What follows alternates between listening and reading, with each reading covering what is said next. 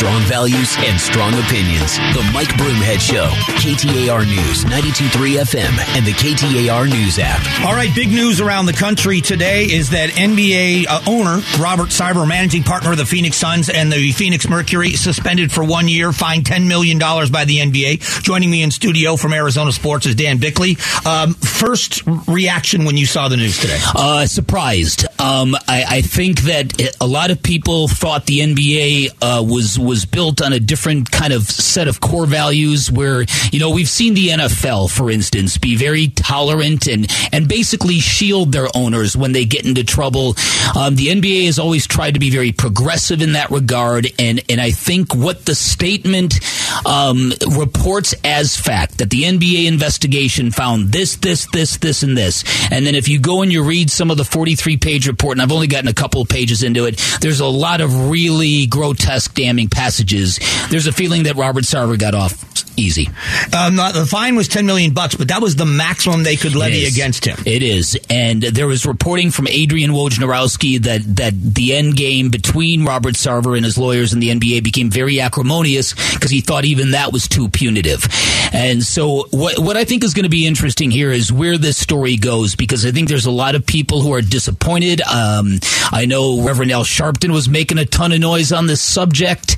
I wonder if anything about this report it would qualify for breach of conduct with his partners with the Suns, and if they could force him to sell.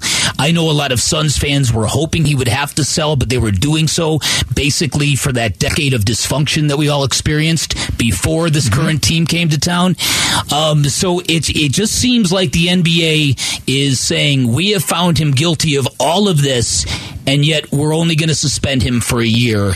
I don't know how that's going to play. I've always said in situations like this, Mike, that you look to the basketball team to kind of get a gauge on what the owner's all about. And Chris Paul was part of a basketball team with the Clippers when Donald Sterling was caught on tape saying racist things, and that basketball team was not going to play for him. So that end game was pretty obvious where it was going. The Suns haven't really said anything about this. I'll be curious to see if there was any reaction now, or if there's a reaction from the Mercury, the WNBA team, as a lot of this tends to be workplace toxicity, misogyny, that kind of stuff. There was one former ex-employee who went on Twitter and expressed her very deep dissatisfaction with the NBA because they agreed to violate their NDAs. They allowed to speak to the league. I read those tweets. Yeah, there you go. Yeah. And so I think there's just a lot of people who expected more from the NBA in this regard, but I think they ran up against a guy who was fighting them tooth and nail, and a guy who does not want to, is never going to, and not intending to sell his basketball team. So I think he's very combative that way. So, I don't know what a year away is going to do to his perspective, but I think a lot of people were surprised by this. And the fact that as of last check, in hour and counting, there's still no statement from the Phoenix Suns. So who takes over in the leadership role of the Suns? Yeah, that's a real good question. I'm not sure. Jams Najafi is one of his partners who was a high-profile guy, and I think he was one of the guys who was sort of really aghast at some of what he had witnessed. I don't know where the organization goes and who's leading the organization, but there's some tough questions to be answered here because, basketball camp, they're going to report to camp in 13 days. So how will this affect how much money they're spending on payroll? Who's making those decisions?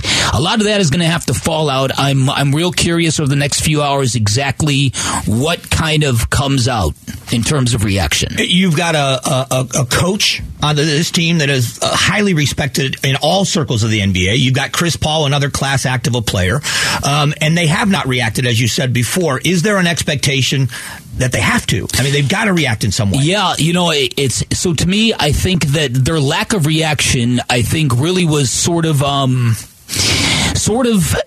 basketball team saying, okay, there's these reports of him being racist, of him using the N-word. If the basketball team had witnessed that, if they believed that was the true character of Robert Sarver, I think you would have heard something from them. I really do. Because like I said, Chris Paul was part of that Donald Sterling thing. And yet the Suns culture is pretty buttoned up as well. I'm curious about the people who came out in support of Robert Sarver and claimed they've never seen any of this when investigation interviewed 320 people, looked at 80,000 documents. Sounds fairly substantive. Substantive, whatever the word is. Substantial. That's it. That's the word. So you're asking me for help with words. You of all people. One of the most prolific writers in this town. That's funny. You want my help with vocabulary? You've talked to me before. I have. Yes, I have. We've known each other a long time, Ruby. When you look at this from a different perspective, did it take as long as it took now that you've not read the whole report because it was so comprehensive, because of the accusation they weren't doing their job? Was it just they wanted to make sure, because it was going to be such serious accusations, they wanted the I's dotted and the T's crossed? I think the answer to that is yes, and then some. I think what happened, I had a couple of really good sources at the beginning of this that said the NBA investigation expanded. So they went in to corroborate a lot that was in that ESPN report, and then they ended up having to research and substantiate X amount of new allegations. So that lengthened the thing considerably. But I also I know that Robert Sarver hired a crackpot legal team, so I'm sure there was a lot of that going on. So if the NBA was going up against a formidable legal opponent, they wanted to make sure that no proverbial stone was left unturned. All right, so last but not least, let's talk about the financial part of this. And this is just a big if sponsors, if the people that buy the suites, if the people that put their name on the building, if the people that spend the money so that Sarver's got the ability to pay these employees, it's not just the NBA dollars. Yeah, you're right. If a lot of them decide we're out as long as he's in, does that force the hand again with Sarver? Yeah, and that's the other thing, that's the other element that I'm going to be watching at here, because if that's going to happen, that's going to have to happen pretty quickly. And like I said, for the NBA to kind of put forth all of this, I think it's going to make those sponsors react. And so are there going to be people calling on those sponsors to get involved and to pick a side, if you will? That's the remaining piece in this. Yeah, if you're spending the kind of money to have the naming rights to the Footprint Center, if you're that company and you say we're putting our name on your building and now we're associated with you, is there a clause in that contract that says we're done, we're out? That's exactly right. And so I think that, and I don't know the direct answers to that, but Footprint is the title sponsor of the arena. There's PayPal is on their uniforms. There's any number of these relationships. It's really going to be how much pressure do they feel, or do they feel, because if they were alarmed by this to the point of acting independently, they might have done this already. Maybe they wouldn't. Maybe they wouldn't. But to me, that's the remaining piece here is how do those revenue streams react to this news? Because that could be something that gets the NBA to what they might have wanted to do in the first place. Because the Phoenix Suns, because of their success, have all these people that are clamoring to be associated with them. Everybody wants to be the official lawyer and the plumber and of the team, and they clamor for that because of the team's success. This could drive a lot of those people to say, I don't want my name attached to yours. Yeah, that's a great point. So I think that I don't think this story is over. But I do think a lot of people are surprised by it. I'm curious to see what the organizational response is going to be. But I do think that there's a lot of people who are angry at the NBA. They expected something different from Adam Silver in the NBA. As always, man, I appreciate it. You're the best, Broomy. Thank you, man. That is Dan Bickley from Arizona Sports. Coming up in just a moment, we are going to talk about the economy. We've got to talk about the Consumer Price Index, although I could talk about this all day long. We'll get that coming up in just a moment.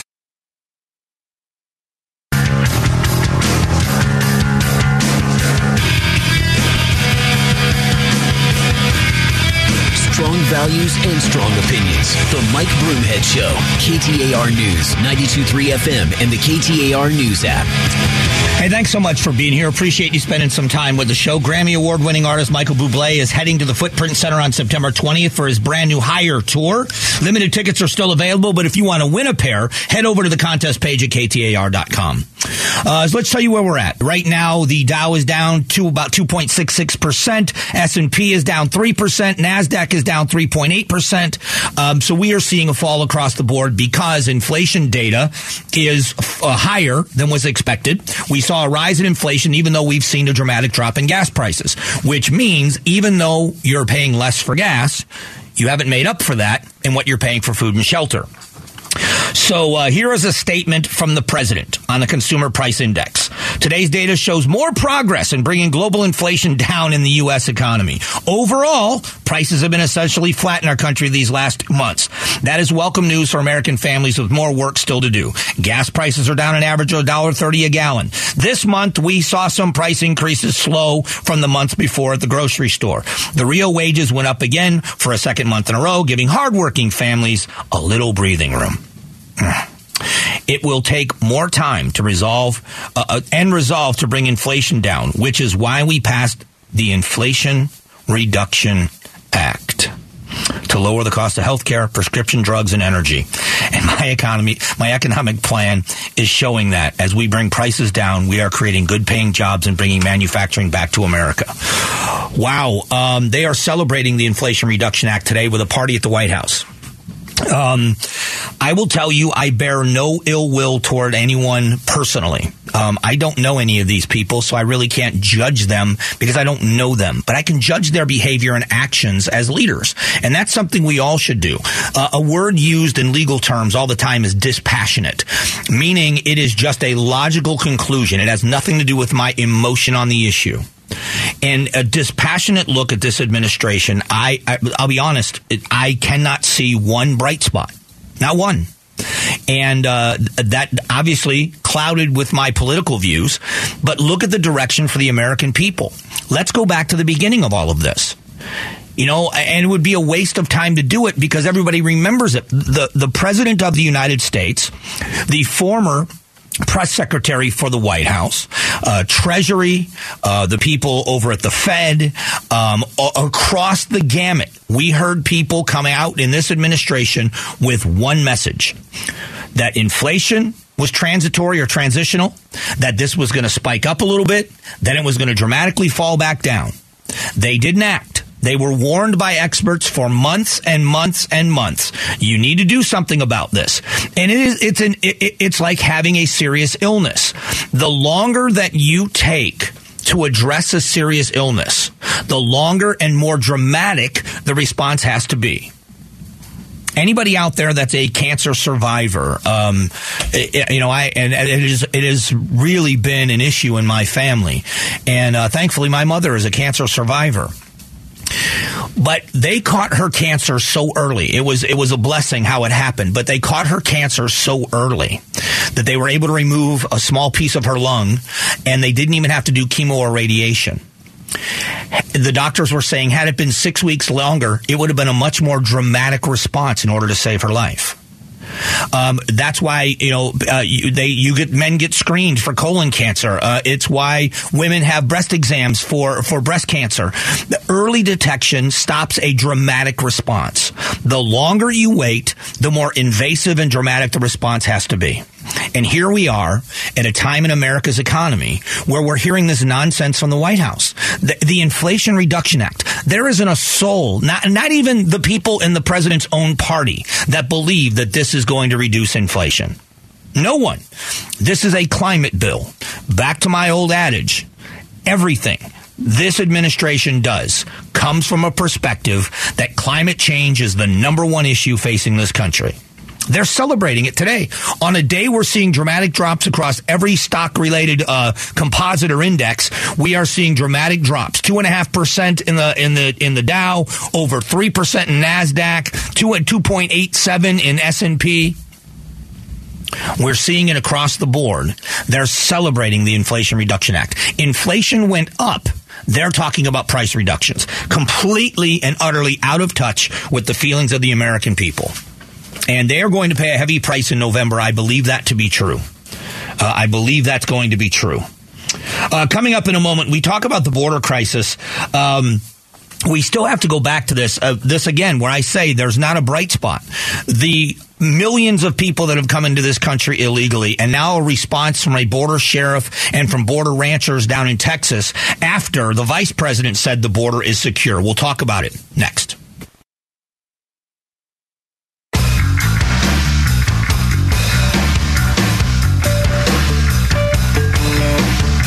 Strong values and strong opinions. The Mike Broomhead Show. KTAR News, 92.3 FM, and the KTAR News app. Hey, thanks for being here. One of the big topics on the show, because we are a border state, is the U.S. border. But I think I would be talking about this no matter where I was, because it's affected my life for most of my life.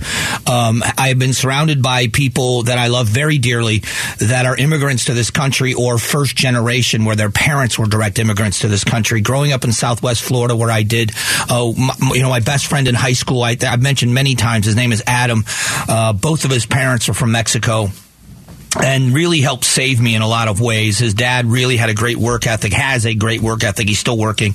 His mom has passed away, but the work ethic instilled in watching him run a business and thrive and really take pride in being successful, but the hard work behind it, those things meant a lot to me.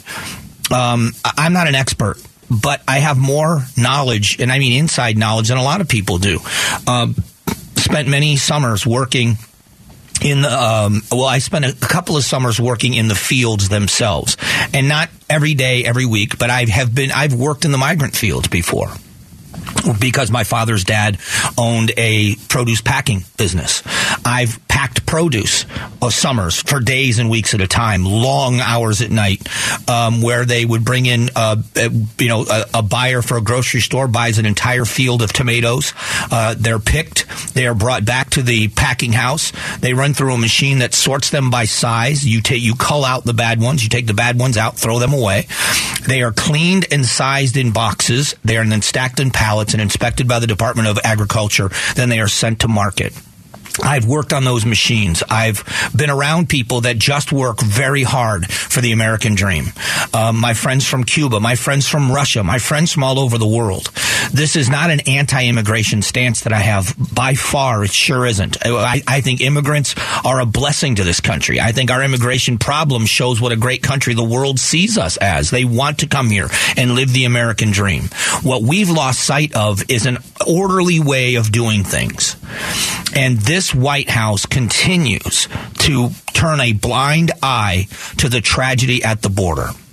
Sheriff of Goliad County, Sheriff Boyd in Goliad County, Texas, had a response to the vice president's comments that the border is secure. The border is not closed. The border is wide open. In Texas, the Border Patrol is encountering over 100,000 illegal aliens on Texas soil every month. Border Patrol agents tell me that on a good day, they encounter between 8 and 15% of the number of people that actually come across. So you can take that number and figure out what's really coming across. It's an outstanding number of people. And so these are the border sheriffs. And this is the part of what I don't understand is, if it were me, I don't care, Republican, Democrat, leader, president, I would be going to sheriffs that have worked on the border for years. I would be going to the border sheriffs, whether they agreed with me or they disagreed with me, and I'd ask them for their input. What are the people in your town, your county, what are they facing? I would talk to leaders like that and listen to what they have to say. And then I would have the courage to tell them what I was going to do, even if they were going to disagree with me. But how does anybody on our side of the border look at what's happening and say the border is secure? It absolutely is not secure. You can't even fake that. There isn't even an angle to this where you could say, really it is. Now, the blaming it on the previous administration is a political tactic that you're just never going to get away from. But actually uttering the words that the border is secure in as much, and that is what the vice president said, and then went on to explain what she meant by in as much. The issue that we all should have as Americans is this is an un-American way to do things. I mean, very honestly, I don't know how many of you know immigrants to this country. I know many. And I will tell you, anyone that comes to this country and says, I'm going to renounce the citizenship of the nation of my birth to become one of you, to become an American, I think that is, as an American, that is the biggest compliment you can pay. I can't imagine things as bad as they get here, and as many celebrities that say they're moving to Canada, whatever. I cannot imagine being in a situation where I renounced my citizenship. It seems like an impossibility to me. But there are people from all over the world that do it all the time because they want to give their children and their children's children a chance at a life that they believe you can only get on American soil. And we are letting them down. We are letting down the legal immigrants. We are a benevolent country. We are a nation of asylum. If you have a natural disaster, if you have a war, whatever it is, the potato famine, going back to the Irish coming here, we are a nation that takes people in that are seeking refuge. That is in our DNA. That's our culture. And that system is being completely used. That system is being abused. Well over 50%, some say as high as 90%, but everybody agrees it's well over 50% of the asylum claims of people crossing our border now are deemed illegitimate in the end, by the time they get their hearing dates and everything else. So what we are doing with legitimate asylum seekers, so why don't we shift our focus? Every once in a while, when we see a trial for someone that has committed a crime, we are always focused on the victimizer and how they become the victim, their horrible life, their terrible circumstances, their upbringing. But if you focus on the crime they committed, it's a lot harder for you to see them in a sympathetic way for that crime they committed. First, there's the punishment for that crime. Then we can talk about rehabilitation. Instead of us looking at the people that are doing it the wrong way, why don't we focus on the people that are doing it the right way? What do we say to the legitimate asylum seekers in this country that have a legitimate claim for asylum, but they have to wait months and years to have their case adjudicated because it's so clogged up with people that are doing it the wrong way? What do you say to them? What do you say to the millions of people that have become Americans through legitimate terms? They've taken the time, they've separated from their family, they've spent the money, they've done everything necessary to become a citizen, to then be told that there is a large group of people, millions of people, that came here the wrong way, that have put down roots, and we are now going to give them the same rights that you have earned. We're going to give them the rights that you have earned. What do you say to them? And I mean that legit. There are a lot of people that disagree with me on the border stance on both sides. I have people that say I'm too much of an immigration advocate. I have other people that call me xenophobe. But I want to know, what do you say to the people that have done it the right way? What do you say to a legitimate asylum seeker that has to wear the ankle bracelet or have the monitoring device or whatever else until their case is adjudicated because the system is so clogged up? What do you say to them? We focus on the wrong people many times. We are focused on the wrong thing. I feel for the people that are dying in the desert. I am embarrassed that the southern border of the United States has been deemed the most dangerous land crossing on the planet. I'm embarrassed by that as an American. We are better than that.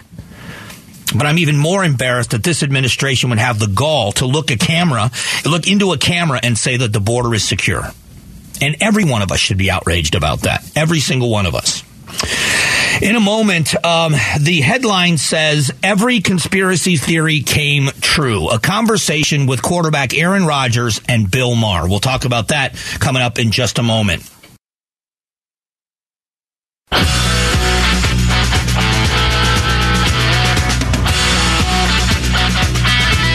Strong values and strong opinions. The Mike Broomhead Show. KTAR News, 92.3 FM, and the KTAR News app. Hey, thanks for being here. If you haven't subscribed to the Mike Broomhead Show podcast, please do it. It's very simple to do. You can listen to the show whenever you want. Listen at your convenience. Never miss a minute of the show again. And I want to thank my friend Carol Royce, Keller Williams Realty East Valley, for sponsoring the podcast this week. You can get a higher price selling your home. Get guaranteed offers by going to higherprice.com. That's higherprice.com. All right, a conversation between people, Bill Maher, pretty far left. He is certainly not a conservative and certainly not a Republican. He's been very, very critical of Donald Trump and of the Republican Party as a whole and Republican principles. And Aaron Rodgers, quarterback of the Green Bay Packers, sat down and had a conversation. The one thing I respect about people is when they are willing to push back against an ideology that they are expected to follow. Bill Maher has been a big critic of the way the federal government has handled COVID-19 and vaccines and mandates and things of that nature. Very critical, much to the dismay of people in his party. But he's been right. He had a conversation with Aaron Rodgers because Aaron Rodgers, as you know, he pushed back about the COVID-19 policies in the NFL, and he said it was a two-tiered system. And if you were vaccinated, you were treated one way, and you were treated horribly if you weren't. And this is just a quote from Maher. This is all just this ideology. This is not medicine. This is indoctrination. And to me, the frightening thing was never the disease itself. The frightening thing was how much you could get people so quickly to change their way of life. Stay home, wear a mask, you know. That's Maher. And he's 100% right. And then Aaron Rodgers chimed in, said he was initially altruistic. About 2 weeks to slow the spread. He said, just about, everyone's conspiracy theory came true. Vaccine mandates, vaccine passports, and it turned into like a way from doing your job to stop the spread to lockdowns. So you weren't allowed to do your job. You were expected to lock down. He talked about the heavy restrictions for small business, the PPP loans, and Aaron Rodgers said he's not going on Fox, so Aaron Rodgers isn't a diehard conservative either. We spent more to keep people hiding under the bed than we did for World War II. That's Maher speaking. Talk about a country that's gone a little soft. My problem with everything that's happened is we can never agree to disagree anymore. I am a live and let live person. I truly am. And the people, and I defended, and I went after people on my side of the aisle. Here's how. When I came out and defended the anti-vaxxers and the anti-mask crowd, because they were getting crushed, public opinion said they should lose their jobs, they should lose their children, they shouldn't be allowed in public. There were violent outbursts, people coming up to unmasked people and losing their minds. And I defended them. And I said, mind your business. If they don't want to get vaccinated, they're only hurting themselves. They're not hurting you. They're hurting themselves. No, you're hurting people, and then someone can get infected that can infect somebody else, and you're part of the problem. And I said, it's none of your business. Very personal thing. I know a lot of parents that never vaccinate their kids. And then I got attacked from some people on my side of the aisle. Why? Because I got vaccinated and I got boosted. And I had people on my side of the aisle say to me, I can't believe you fell for that. You're a sheep and all this other stuff. And I said, mind your business. Right? Isn't that what you want? You want people to mind your own business. Don't meddle in mine. If I decide I want to get a vaccine, if you want to cancel me from the political right because I got a vaccine, that's your business, not mine. I'm not going anywhere.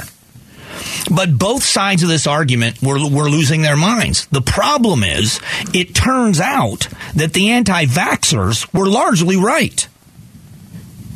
The National Institute for Health, check me on this. Unless they took it down, they may have after they got a backlash.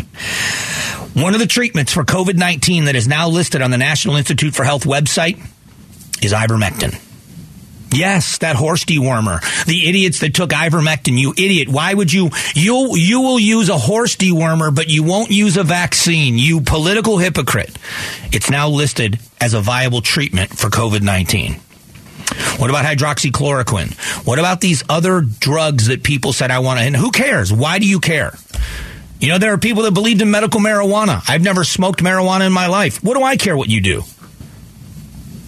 But here we are, this political juggernaut that said, you are a tinfoil hat conspiracy theorist. You ought to be ashamed of yourself. You ought to be embarrassed. You ought to be ashamed that you're not wearing a mask. You ought to be ashamed that you're not protecting your kids by getting a vaccine and giving it to them.